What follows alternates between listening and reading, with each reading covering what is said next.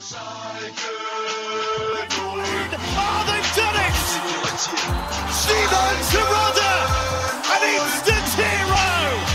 Can you believe this? Plenty attacking! No! The comeback is complete! A stunning second half from Schalke! Blau und Weiß sein Leben lang. Hallo meine Leute. Willkommen zum einzigen Schalke Podcast auf English. That's right, folks.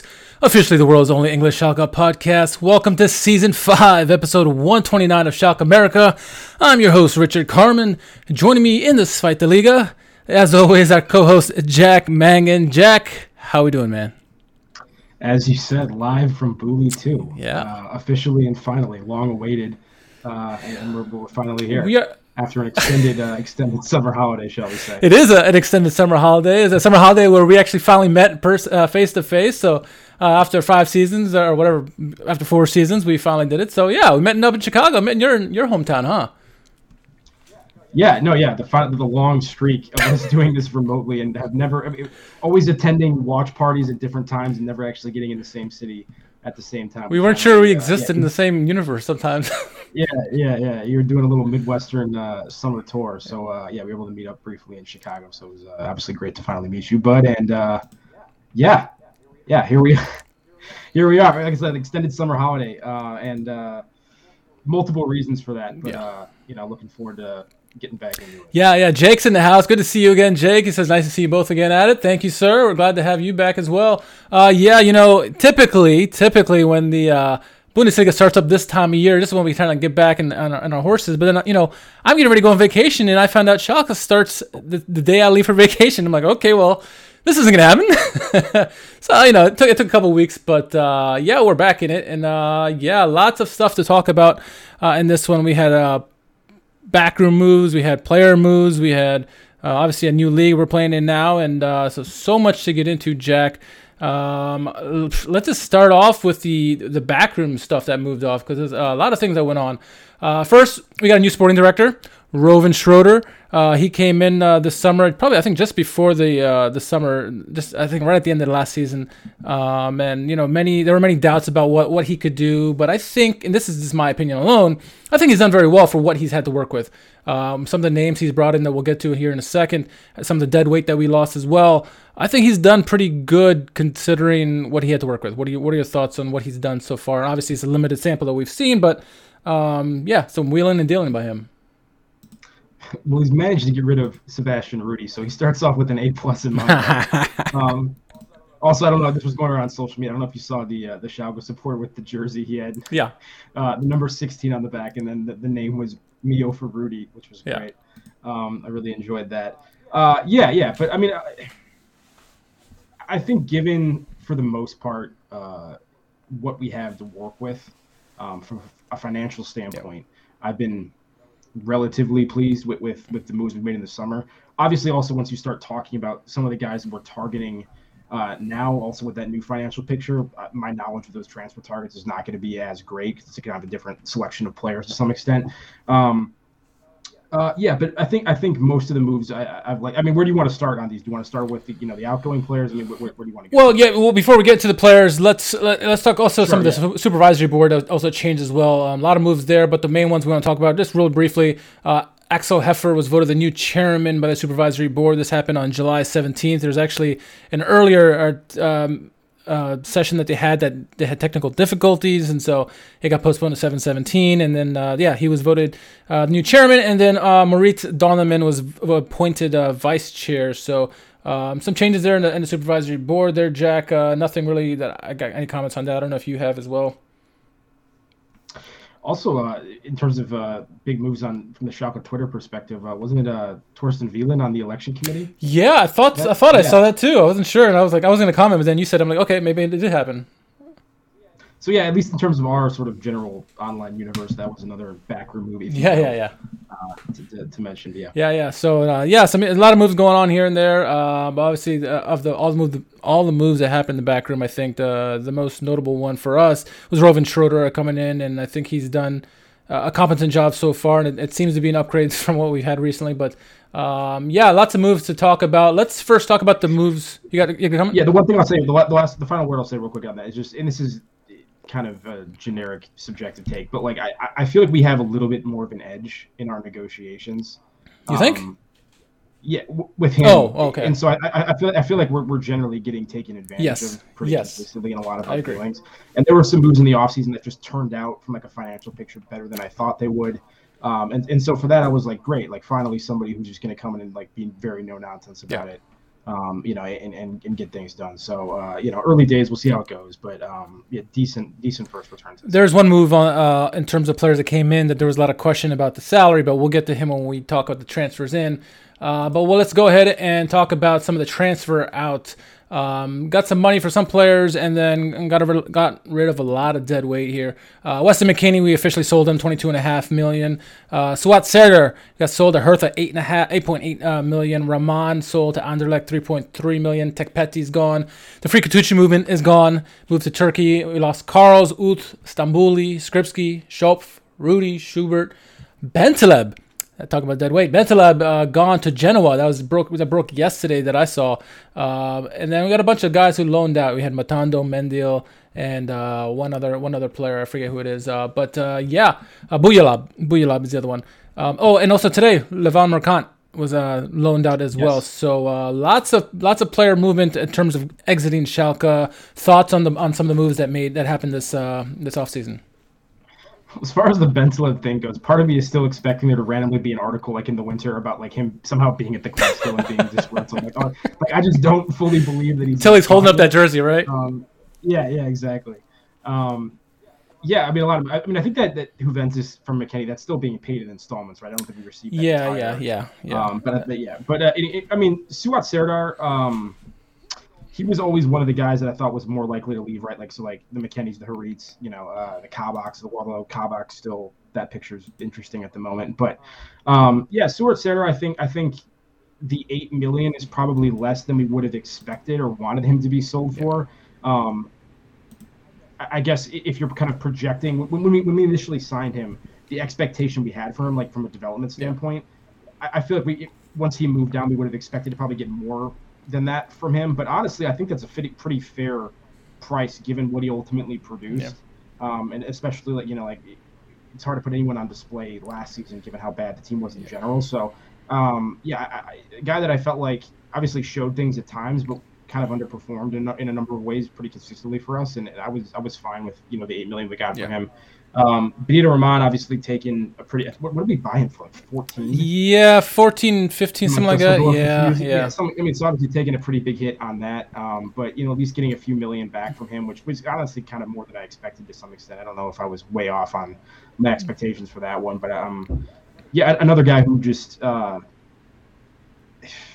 I mean, I think at the time we were all kind of like 14 million for that is a little optimistic, and it was kind of Schalke's habit of picking people up from lower division sides, like after they had like a single, you know, standout season or something, and it not really panning out. But Tekpeti, long rumored to be like you know, potentially coming back and contributing to the side, and then ultimately he goes out this time permanently. So that kind of saga is over finally. And then the big one from the Schalke American perspective, of course. On the 4th of July, no less, which I feel like in my heart of hearts was intentional in some way, either as a direct dig to this podcast or like, hey, maybe they'll be distracted with 4th of July festivities and they won't notice this and cause a scene on Twitter. But the Free Kutucu movement, officially dead and buried on the 4th of July, which was just incredibly poetic. But we're all Başakşehir fans now. Yeah, I think so. The second Kutucu scores, a Super League goal, you will be hearing from it on a segment called Kutucu Watch. Not the Super League, but the Super League, yeah. Exactly. We'll keep you posted on all of his exploits. No need to worry. The rest of the moves just quickly. Marco going to Cologne, I'm happy for him for that move. If that ends up being a good move for him. Didn't really work out here, but a guy that I generally feel fairly positively about as a whatever. Carl's Jr., sad day Yeah. too. That's another podcast favorite. He's on the way out. Stambouli, I mean, for the best, a guy who I do feel like cared about the club and obviously was important in various campaigns, but was really not up for it, the last couple of years in terms of the level he was bringing for us. And so I think that move was probably coming for a while. Yeah. And then, as I mentioned before, Sebastian Rudy getting off the books is good. Schöpf was a longtime servant, so him departing as well. But hopefully, I don't know. I always feel like he's somebody who's kind of getting picked from his national team, and is rarely around our squad enough to really deserve that from a club level. But maybe he'll go elsewhere. Yeah. Succeed and kind of demonstrate why he gets selected as much as he does. And I don't know. Interesting that there's no place in the squad for Matondo. Yeah. Right. After the money we paid for him, and Mercan and Bujaleb as well, both leaving. The Mercan news that you mentioned broke today. That was interesting too, because some of those guys that were kind of coming up from the Capitals media the last couple seasons, that we figured, hey, maybe these are some of the guys who are going to have finally their chance to have a bigger role. And we got rid of them real quick, which was interesting. So I don't know. I didn't expect that. I would not be surprised if Boz Duwan is next. I honestly wouldn't. Just the way it's been panning out with the guys. You haven't seen much of him this season so far, and so yeah. Yeah, it sounds like they've been kind of critical of him at times, which is interesting. But yeah, a lot of those guys that I thought might finally get their chance to get minutes were immediately kind of shuffled out the door. So that's interesting. Yeah. Jake's asked, any news or rumors on Kabak or Harit and the transfer in the works? So I know that Harit, I heard that was there's a Turkish club, I think it was a Turkish club that's interested in him. And then Kabak, I heard there was an English club, and I can't remember for the life of me who it was. I don't think it was... Might have been West Ham, but I can't recall exactly who it was. But there's some rumors for both those players. Nothing official just yet.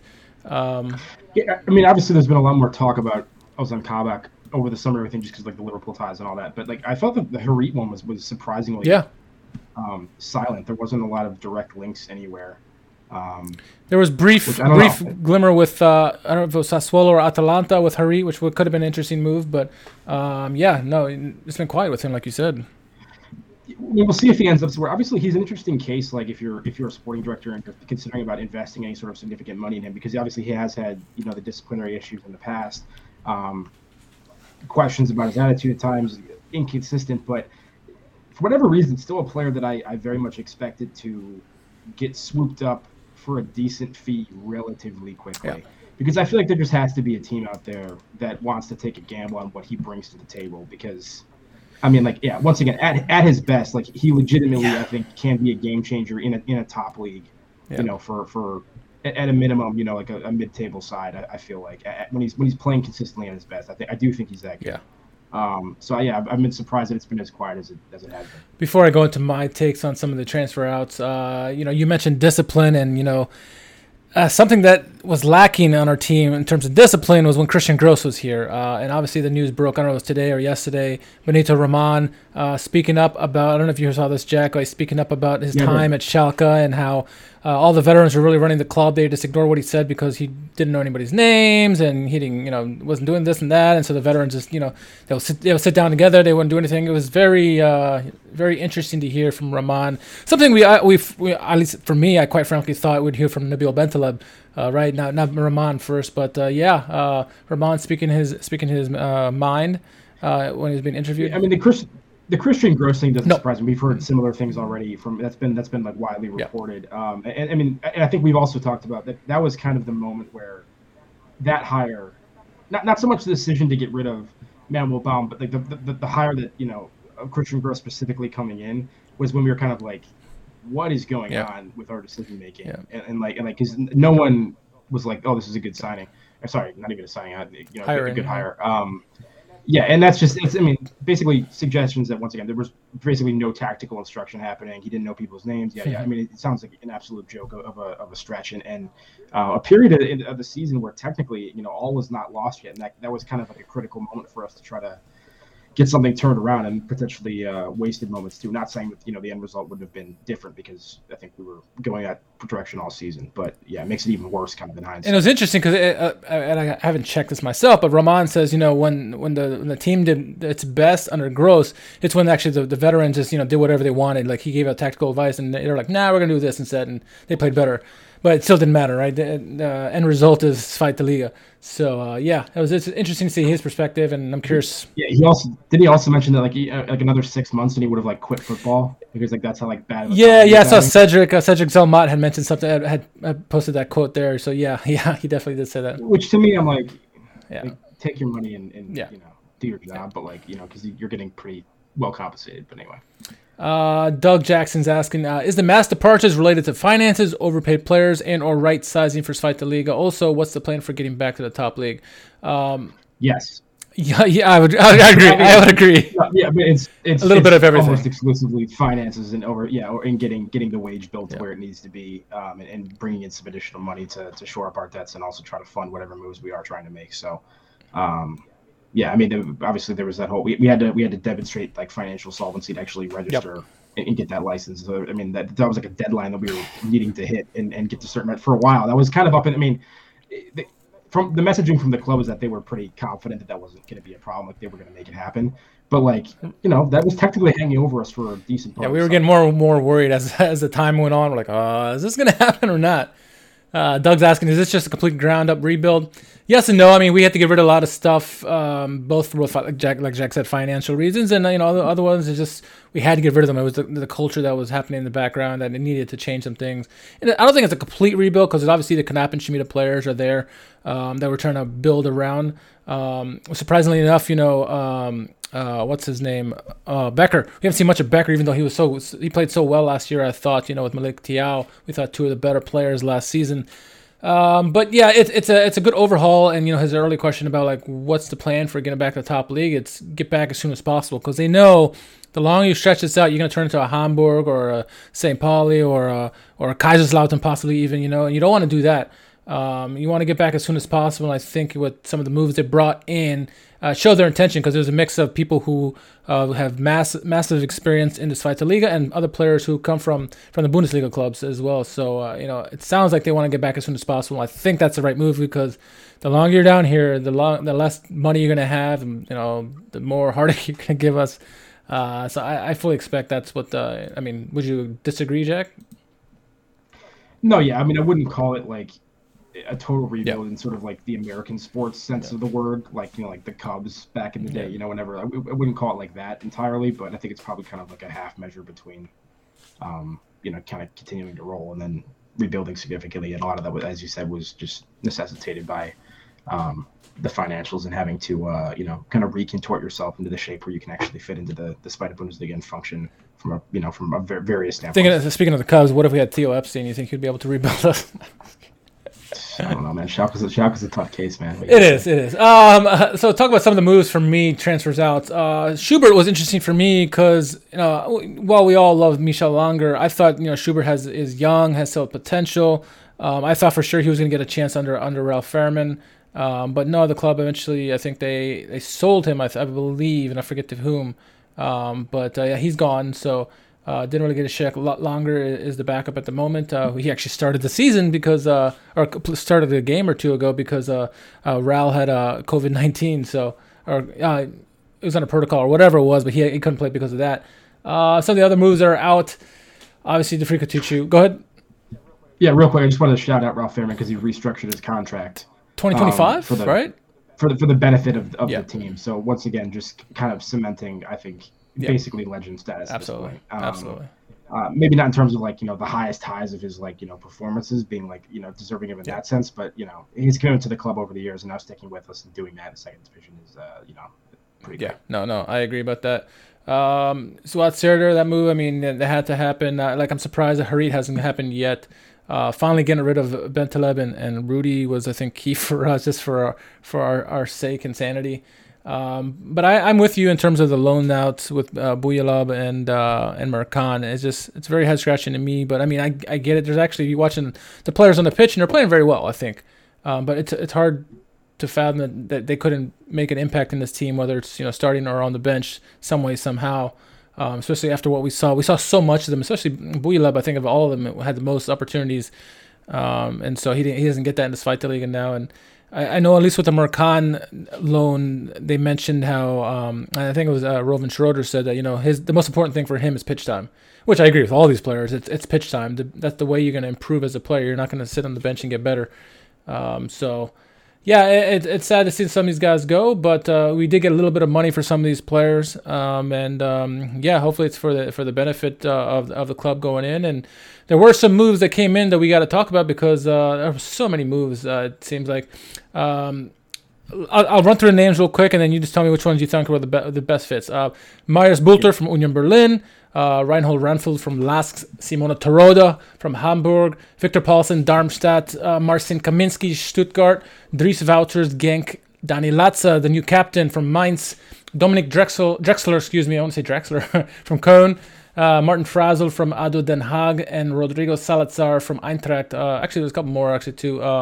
Thomas Wiegien from Akmar, Marvin Peringer from Freiburg, and Yaroslav Mikhailov, who scored recently from Zenit. So of all those names that we just mentioned, which ones have stood out for you thus far? Well, so some of them we've known for a while. I think even on like our podcast from last season, like Dani Latza, yep, because that move was announced pretty early.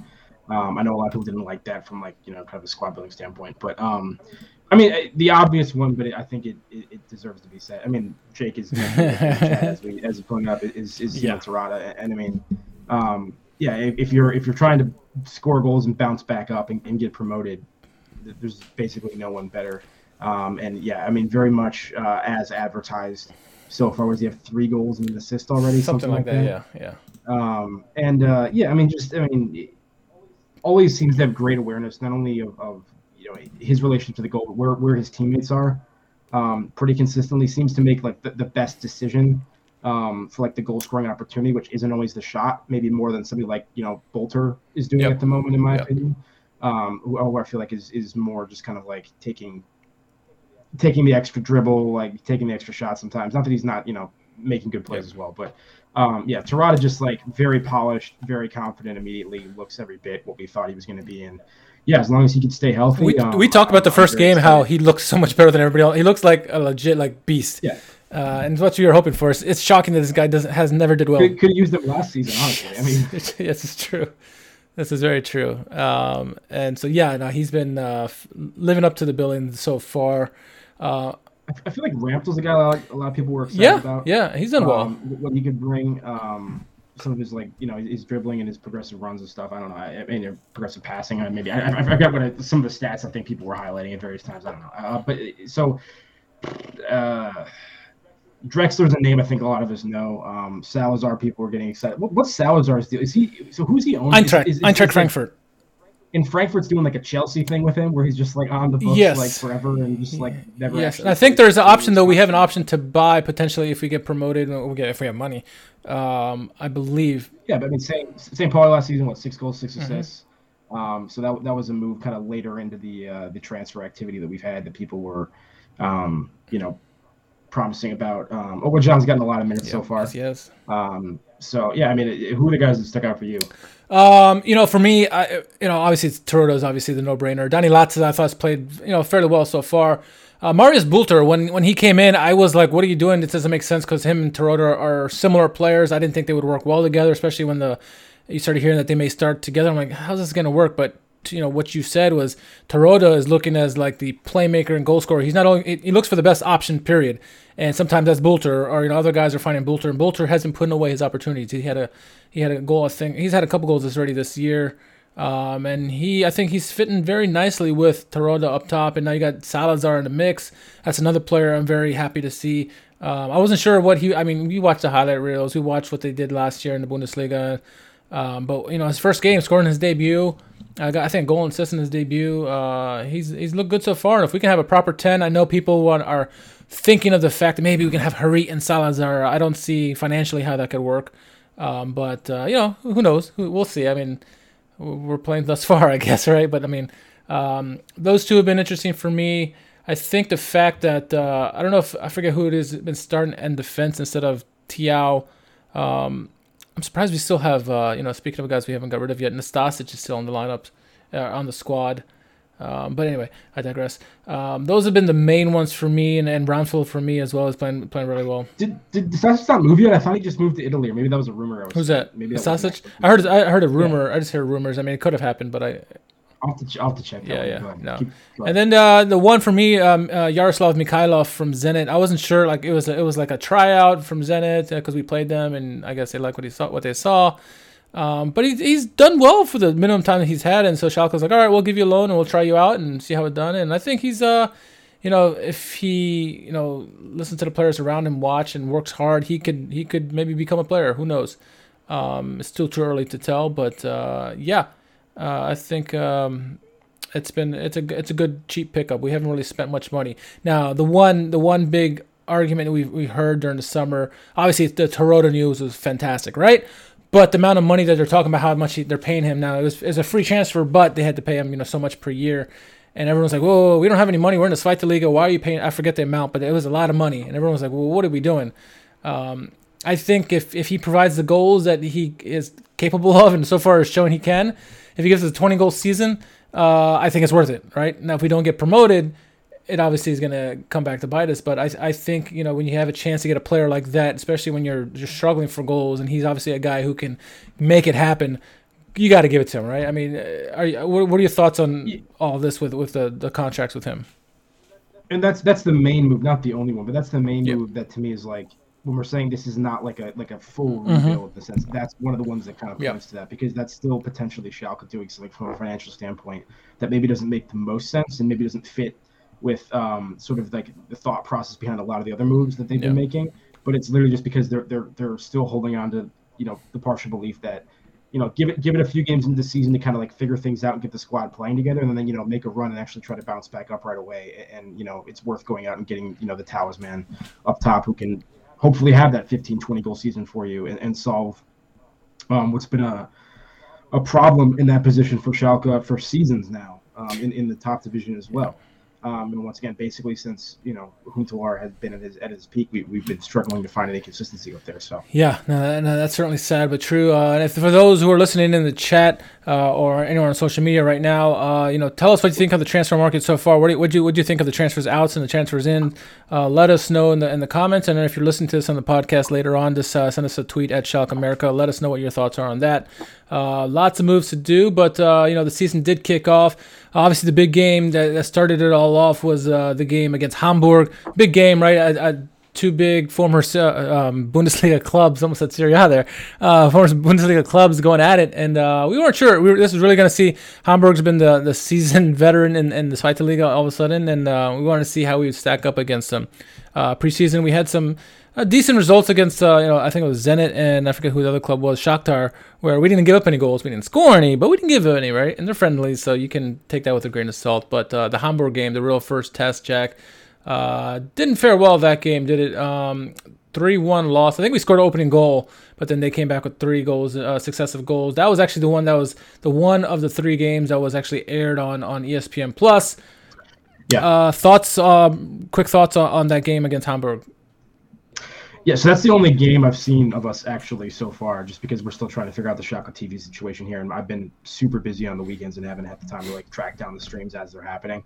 And obviously we don't have the ability to watch them on demand at the moment. But the Hamburg game, not a unique sentiment, but still just so weird seeing Schalke and Hamburg contesting a game in the second division. It's very, very strange feeling. And once again, not the only kind of bigger team down there at the moment too. It's a really interesting mix of clubs this year. But really bright start in that game. I felt like the first 10-15 minutes, super high energy, flying into tackles, very anticipatory. Terodde goal. I mean, right off the bat, that was awesome. Terodde. I mean, it's creating chances from midfield turnovers and springing quickly. So not as much possession, but trying to attack very quickly in transition.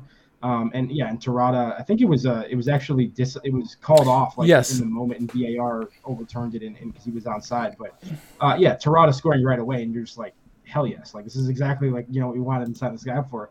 And then as we typically do, I think it was a mixture of us backing off a little bit, but also Hamburg growing into the game to some extent.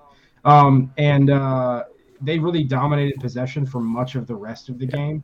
Which I guess to some extent was to be expected. Yeah. They've kind of been a possession team. But even so, They're not I Bayern. think They're not there was- Bayern. So why are we acting like it? Exactly. And I think there was kind of the expectation among a lot of Schalke supporters, like, okay, this is the way we played last year when we were historically bad, and like very much outclassed. But now we're in the second division, and even though you and I, for example, have been saying this is not going to be a cakewalk, Correct. and it's not anywhere near a guarantee that we're going to get promoted right away. And I think what we're seeing ninth in the table currently after 3 games. But I think they expected us to be on the front foot a little bit more and not have some of the same issues with game flow that we have from much of last year, the last couple of seasons to a large extent. And so, yeah, I think it was very disappointing, our inability to really build and connect passes, especially in the second half. We're trying to build out of the back. And so it was a lot of that same kind of 5-3-2, long balls at times, and that kind of stuff. And so it's kind of frustrating to watch. I think, hopefully,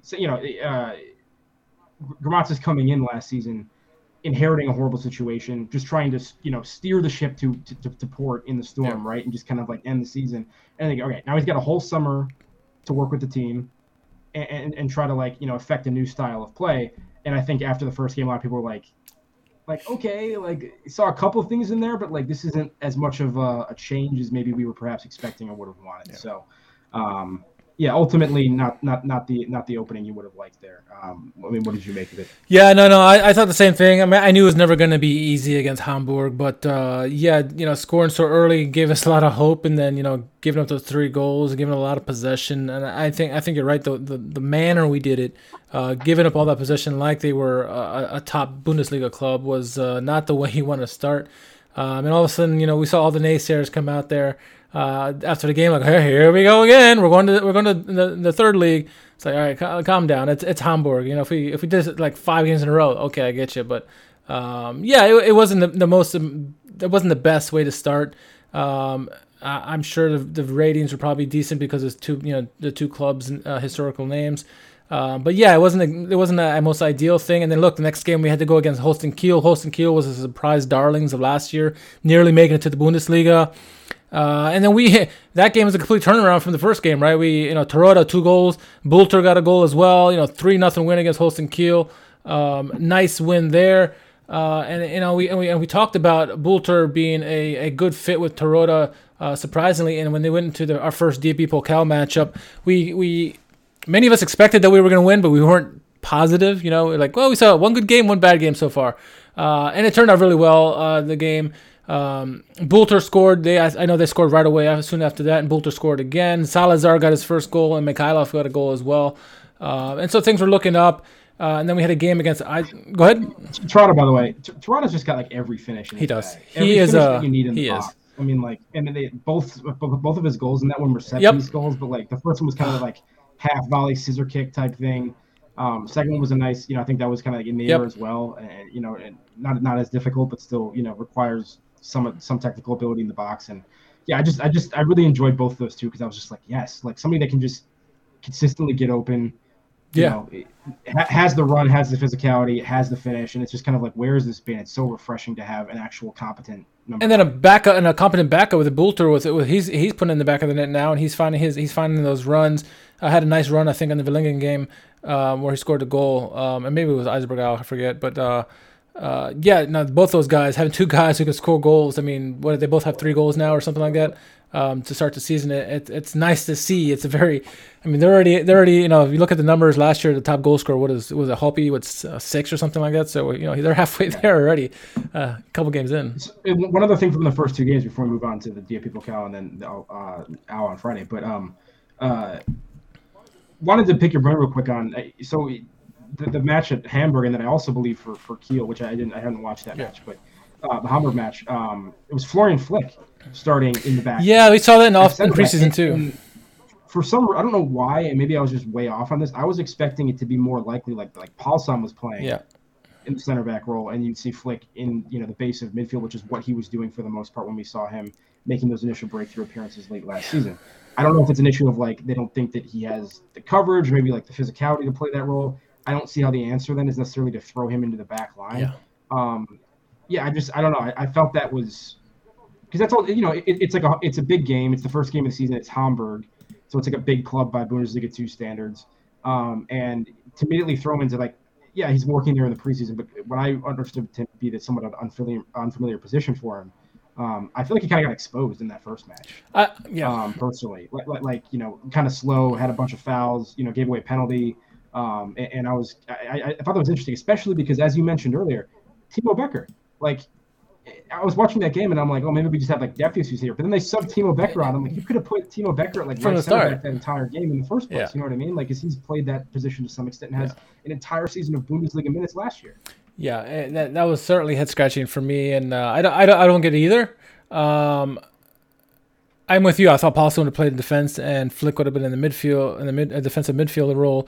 We saw him do it at the end of the season. We all thought he looked very well. He played pretty good, and to have the opposite happen to what most of us were thinking, at least both of us, I should say, it was head scratching, and it looked like he was exposed, as you said. He didn't look like he fit physicality wise. I think he didn't look natural in that position at all. As the opposite of what we saw at the end of the last season, I thought he looked like a phenomenal tackler of the ball. Didn't have that pressure of holding out that back line. I think that's too much of pressure for a youngster to have. And Malik Tiao is different. He's a center back by trade, and he played that very well. Becker as well. They both did well together last season for the most part. But having Flick as a center back has been head scratching to me, and it's continued for pretty much the first 4 games so far, including the DFB Pokal. And so it's I think there's one game he hadn't started, but. Yeah, it's I don't know, and maybe Gramozzi sees something he that we don't, or Flick's telling him something else. I don't know, but that's not the move that I would have particularly made, with those two. And I think there was some question about maybe having Flick and Latza in there at the same time. I mean, I don't know what the reason is. Latza hurt now, of course, too. Got hurt right away, and that was potentially a quasi long-term injury. Not an ACL, right, but still had some sort of other ligament tear, right? Yeah, I believe that's what I heard too. So, unfortunate. Very, very unfortunate, like I said. And we had that big win in DFB Pokal first round, 4-1. I thought it was a good victory against a team we probably should have beaten. And then, you basically have 2 wins in a row, and, we had a game going against Eisenberg Au. Not sure how that was going to go, but we again scored early. Dominic Drexler scored a goal, nice goal for him, and then we played well for probably the first 60 minutes, Jack, and then we kind of reverted to old Schalke where we thought we're good enough to hold the lead, and we're not. We're not there yet. 1-0 lead with this kind of squad for the last couple of years is not good enough. They're not good enough to hold that lead, and people on Twitter were ripping them for making that decision to sit back when they should have kept attacking. Obviously, Bülter had a glorious opportunity. I think it was late in the first half where he should have made it 2-0. But notwithstanding, they should have kept attacking, Jack. This is not, like I said, this is not a team that can hold the lead. You just got to keep trying to score goals, feed those dogs up top, and if you get a 2-goal lead, okay, I get it then, maybe. Yeah. Not saying it happened in the same way or for the same reasons, but some quasi-similar arc to like the first game against Hamburg too, getting the lead early and then kind of ceding some of the ground that you have, and allowing the opponent to get on the front foot and then not capitalizing it. Yeah, it sounded like we still had a number of chances that we could have scored on, but probably one we would have liked to get at home. It would have been nice to pick up that second win, but at least you saw Bülter playing the ball into Tirada, who then once again immediately knows where his teammate is, plays the smart ball, and it's a nice finish by Drexler, right? Mm-hmm. So once again, a bunch of new people involved, and as you said, the Bülter Tirada connection continuing to look promising in that regard. Yeah, that's been very good, and I think Bülter has been. He can play as a striker or left winger. It seems like he's very versatile. What he can do. So. Actually, I think the goal he had against Villingen, he did the same thing where he caught the ball at midfield and kind of made the run and finally got the ball back, whatever. It was a really good goal, that one was. Jake says, with all the moving pieces in the player department, I really thought the game against Hamburg felt inconsistent and disjointed in our performance. And I can kind of see that. I mean, yeah, they had some time in the preseason, but it's the first game against a team who's been together for a while. It's only natural that there would be some growing pains, but we thought the game plan was not correct, I think. It seemed like we were trying to adapt our play to what Hamburg was going to do. We figured, we saw this last year with Gramozzi and several of the managers we had where they try to mirror the other team. It's like, we're not good enough to mirror the other team. Let's just play our best formation and see what we can do. And I think since that game, we've played a lot better in terms of how we've shaped our team and playing to our strengths, and not necessarily trying to stop the other team from their weakness or their strengths too. So it's been better. Let's see how the next game is going to be difficult. But what are your thoughts so far through the first 3 games in the DFB Pokal? I mean, yeah. Once again, having obviously not seen all of the minutes yet to form a full opinion. I mean, it's a decent start. You have to give the team time with all the new people coming in, to kind of gel. Although once again, you have had Gramatsis in place for a while now, and with a full off season to work with a lot of these guys. So hopefully, it's not gonna take too long. Yeah, it sounds like, and for what I've seen, and the highlights I've seen, the match footage I have seen, in some areas, playing pretty well and like looking more coherent than we have a lot of times. But yeah, I mean, still a lot of work to be done. Still a couple games of pretty worrying possession statistics. And once again, some of the same game flow issues we've had previously. And maybe it's not as much midfield bite as we potentially need, despite all the signs we brought in, because some of them just seem to be maybe slightly more attacking focused at times. But yeah, I don't know. We'll see how it goes. It's not the worst string of results. Like I say, it would have been nice to grab that other win on Friday instead of losing that one 86 minutes late. But yeah. But 3 match days in, you have a win in the DFB Pokal, and you're top half of the table. Okay. Yeah. Especially given what you and I had said coming in once again, which is that this is not a guaranteed like, hey, we're going to be first or second in the table, like pretty convincingly. Yeah. It's not that can't happen. It's just that I think it's much more likely that we're going to finish maybe 6th, 7th, 8th, somewhere in there. And if we do get it going, it might be like, hey, we're in the playoff as opposed to first or second place. It might be we're fighting for the right to get in there. We'll see. I've seen predictions for us kind of all over the table from second or third all the way down to like 11th or 12th, something like that. So I don't know how you feel about things, but yeah, I'm still kind of reasonably optimistic with what we've done so far, and I think there's still a chance for this team to kind of gel and get going and do some damage. If you're reasonably optimistic, I must be freaking reaching for the stars. I see the team, being in that. It's gonna be tough. The top 5 is going to be difficult, I think, but I think we can get in the third spot, the playoff spot. It's going to be difficult. I thought Holstein Kiel would be up there, and so far they started very poorly. But we've seen Jan Regensburg, who's been playing very well so far. So, I mean, anything can happen. It's Fight the Liga. We've seen it's a long season. It's a very long season.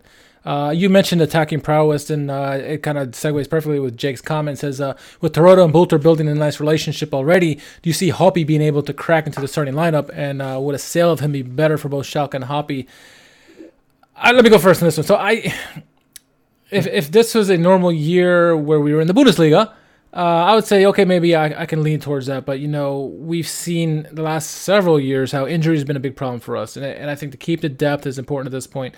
Yeah, you want Hoppe to, get some pitch time. But, what if one of the big horses goes down or Salazar goes down? You need to have somebody there. I think Hoppe could play that 10 position. And it's just behind those 2 big boys. I personally would love to see him stay and try to work into the lineup, learn from Terodde like we wanted him to learn from Huntelaar last year. I think it'd be great for him and his confidence too, learning what Bülter and Terodde can do and picking some of that up. And then when he gets his opportunities, play well. He in preseason I don't even know if he played much in preseason because he was mostly with the U.S. team. But I would like to see him. What are your thoughts on Matthew Hoppe? Yeah, I'm kind of conflicted on this one at the moment. So, first of all, I think it was very good, both from like a club perspective and a player perspective, that he was spending his summer with the U.S. men's national team, able to compete in the Gold Cup, ultimately play a fairly significant role. Put in some good performances, raise his profile. Gold Cup winners, as he's kind of in the shop window at the moment. So, I mean, yeah, Gold Cup, maybe not the best level of competition you're going to face, but, still for him to kind of break onto the scene, have meaningful minutes of contributions and leave winning that only helps his value, right? I mean, because based on how things went last year, it's kind of hard for it to be high. Some of the rumors that we've been seeing are like Premier League team rumors with, 8 million to 12 million. Matt says Everton. I've seen a couple teams. Yeah. So here's the thing. I mean, first of all, if it's a Premier League team that's calling for him, I don't blame the kid for not wanting to play second division football for Schalke when like the Premier League's available to him. I wouldn't blame him in the slightest. Do I think that he's maybe ready at this point in his career? good, once again, good summer performances. I think him playing at this level for another season, maybe two, would probably do him a lot of good. The problem is we were kind of expecting like, oh, well, he's going to have plenty of opportunity to get those minutes. Seaman Tirada, Matthew Hoppy's not taking Seaman Tirada's place. Maybe Bolter's place at times. Could Matthew Hoppy be a super sub, or you bring him in, to give Tirada, bench for a little bit, so then Tirada makes a super sub appearance, keep him fresh. Yeah, absolutely. There's ways that you could rotate him in, and I think Hoppy could absolutely play a role for us. I just don't know if the way things are structured at the moment, he's slated to be playing a super significant role, and I think given our financial picture, if the offer's on the table for like $8+ million, you kind of have to take that. I think it'll make the player probably happier. We haven't talked to Matthew obviously, but and I think it probably makes sense for the club, especially with the transfer market. It was a big transfer market, but it's kind of been depressed recently overall because of COVID. So if you're able to get that kind of money for him, and you might be able to help you make a couple other moves for a little bit less money than you otherwise might if you have to wait a little bit longer to get that money available to you. So yeah, like I said, I'm kind of conflicted. Yep. I'd love to have Hoppy on at some point if we can get him and kind of talk to him. But yeah, we'll see how it goes. Those rumors were kind of hot for a little bit, and I haven't heard a lot of them in the last week and a half, 2 weeks or so. So we'll see how it goes. Yeah, we'll see once he gets back with the team and is practicing hard. Maybe we'll see more of him and get more rumors again. But we'll see how that ships up. And next, let's wrap this podcast up with next game is against a team not many predicted to be doing so well as they have been so far this season. Jan Regensburg, 3-0 to start the season, 8 goals for, 0 goals against so far. It's going to be a difficult game. They're second now on the table currently. They're not a bad team overall. I think it's going to be a good challenge for us. I think they're actually top of the table maybe. But look at some of the results they had. They beat Holstein Kiel like we did 3-0.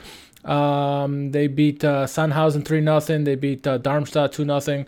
So it's a team that doesn't give up any goals. We actually have some horses on our team that could put it away. So it's going to be interesting to see, their strength against our strength. I guess that's our strength. This is the life that we've signed up for now, Richard. Stressing every game, getting smoked by a team called Regensburg. This is what we're doing now, man. Yeah, it is. It is what we're gonna do. It should be an interesting game. I know so at least for this game, we need to. If we get the opportunity to score a goal early and get the lead, we need to learn from our mistakes in the Owl matchup as well as the Hamburg and keep the foot on the pedal and keep trying to score goals because defensively we're not there yet where we can lock up shop and try to hold that kind of lead. Just keep feeding the big boys and hopefully Bolter, if he gets an opportunity again like he did last game, that he puts it away. I think that second goal would have done wonders for us last game. But keep the pressure on, Jack, because. This team we're playing, they're starting very well, and so you have to take them seriously, I think. Yeah, absolutely. Listen, obviously we come in with something of a pedigree, and it's a big club in the second division, but we're not really, we wouldn't be in the second division if we were a big club at the moment. You know what I mean in terms of how we're playing. So when it comes to how do you think we're gonna fare against Jan Reg? We have everything to prove. Yes. We're not really going into many games as a clear-cut favorite or with the expectation. We're still trying to feel out how what this team's going to look like this season, how this campaign is going to go. So I don't remember if we talked about this or it's just something I heard maybe on telecast or something like that. But Schalke is a big name, and so we're going to get the best from all the clubs, especially the smaller clubs that have nothing to lose. They're going to live up for all these games. So this is basically like playing like the champion, quote unquote, because you're playing a big name. You come to your stadium, fans are going to come out for that. And so you're going to get the best from everybody. And, I know Matt says Regensburg usually starts strong, but they're a mid-table team. But, they will be tough for us no matter what. This is the life we are signed up for, week in and week out of stressing because every team's going to bring it. And we really have to perform and earn our way back into the Bundesliga if it's in the cards for us this year, Jack. Do you feel good about the matchup coming up here against Regensburg? Yeah, we'll see. Once again, I have to get Schalke TV so I can actually watch these, and then I can tell you how good I'm feeling about them. I've watched more of the minutes, but like I said, from what I have seen, reasonably competent. There's things that people are concerned about right now, obviously, but it doesn't look completely dour in all aspects of how we're not as much as we're seeing on Twitter. from both English and German fans. So yeah, so I mean, yeah, it's early days. It is. And you and I have never been the sky is falling on match day one. No. Going to get relegated No. people, and they are out there. yeah, So yeah. no, we're not. Let's. Before I was going to wrap up on that, but let's talk about the elephant in the room. At least for those of us on this side of the pond, and that's viewing of Schalke. It's been mighty difficult for everyone here in Canada and the USA. Obviously last year we had ESPN because we were in the Bundesliga, but this year Zweite Liga isn't shown as much on ESPN Plus. They only have the game of the week. We were fortunate that we had Hamburg in the first game, so we got to play in that game, but it's not often we're going to be televised in terms of national television. So our main options are really, Schalke TV, and really you have to, for those of us on this side of the pond, you're going to have to reach out to customer service from everything I've read, and they'll have to send you a link. You can't sign up the traditional way like you would on the website because of the whole, if you're in Germany, it's accessible to you, but for us, it's a little bit more difficult, Jack. And then you have other ways, I know our friend Dirk, who usually joins us on the show, he talked about, possibly maybe doing it not the most legal way, and, there's also VPNs you can use and this and that, Jack. That's going to be our struggle until we find something. I think it's going to be difficult for all of us, right? At least on this side of the pond. Yeah, and I don't want to complain about it too much, No. just because, I mean, we really are spoiled for choice as American footballing fans. I mean, the access that we have to various leagues around the world is, beyond what a lot of the people, across the pond had access to some extent. I mean, I think people would be jealous of all the different games that we have, and we were lucky, for the pretty reasonable fee that ESPN Plus is to be able to watch it last year. They have the rights to it, from what we understand. I don't know how. I mean, maybe there's costs associated with making them available, on demand that I'm not aware of. I don't know how all these things work, but I mean, because ESPN has the rights to it, you would hope that they would just make. I mean, not even have to live stream them. You don't even have to have commentary or whatever, but just like put the games up so we can watch them. That would be great. But like I said, we're in the process of trying to get Schalke TV figured out, and hopefully we can be back up and running with that. Hey, that's part of the risk you run. When you get relegated, obviously people aren't going to be broadcasting some of the lower divisions to the extent that they are the top ones. So that's on the team, obviously, for falling there, and we're gonna go along for the ride, obviously. Some alternate options for those who want to at least listen to it, if nothing else. You can also use TuneIn. TuneIn's a great radio app that you can listen to the streams all around the world. So I've listened to many German games that way, and then also you go to Schalke's website. Give them a plug, right? And you can actually listen to the game for free there as well. It's in German, but at least you get to hear the game live. And so that's better than nothing, I think, right, Jack? So we'll keep working to see what we can find out, at least from our end, in terms of Schalke viewing. But it's going to be a little hard for all of us, I think, on this side. So we'll do what we can, but if nothing else, we can at least hear the streams for free. So there's that. So what we can do, we got to do, right? Plug away and keep trying to bring content for you guys somehow, some way. Speaking of content, we just released the video. We just started this series for the history of Schalke. Episode 1 just released. It was actually about the origins, 1904 to 1920. Short videos, but it's trying to get everybody up to snuff about what the history is of Schalke. So for those English fans who want to learn more about Schalke, we'll try to provide decade by decade. It'll be a while, and then it'll end obviously with the 2017 start of Jack and Richard and the Schalke America. I'm gonna host a later segment called the Catuccio years. There you go. We may even have the DeSanto years that I'll host. Yeah. So. Oh my goodness. All right. Well, let's put a bow on this one. If you haven't signed up for the Schalke US newsletter yet, make sure you sign up for that. Not only do you get info on the club, but you get the latest on all the fan clubs across North America. When we can eventually go out and do our viewing parties, I know Jack and I are both itching to go out there and try to do some interact with the fans.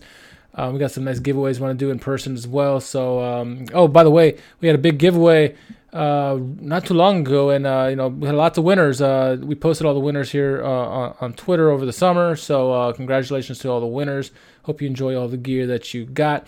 Doug says, thanks, guys. Good to be back with the Royal Blues and you all. Thank you, Jack, and good to be back. Jack. Thank you, Doug. Good to be back with you too. And you too, Jack. Keep tuning in each week as we try to bring you the latest from the Royal Blues. We'd like to thank Schalke for providing tidbits on our podcast tonight.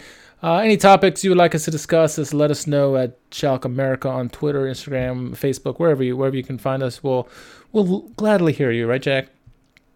Where can our lovely followers find you on social media? You can find me on Twitter at JMMangan, JMMangan. How do you like that? I like them apples. Cold, haven't done it in months. Right off the tongue, no mistakes. Pressure's on, bud. What do you got? Well, as always, you can follow me at R_KHARMAN. Make sure you follow us on our YouTube page as well. I got some content we're trying to put out. Like we never left. We never left, right? And of course, you can follow us all our social medias. Follow us on anywhere you can streams music, Apple Podcasts. You name it, we're there. So, until the next podcast comes, we'll be with you soon, whether it's on the airwaves or on the video. Glück auf.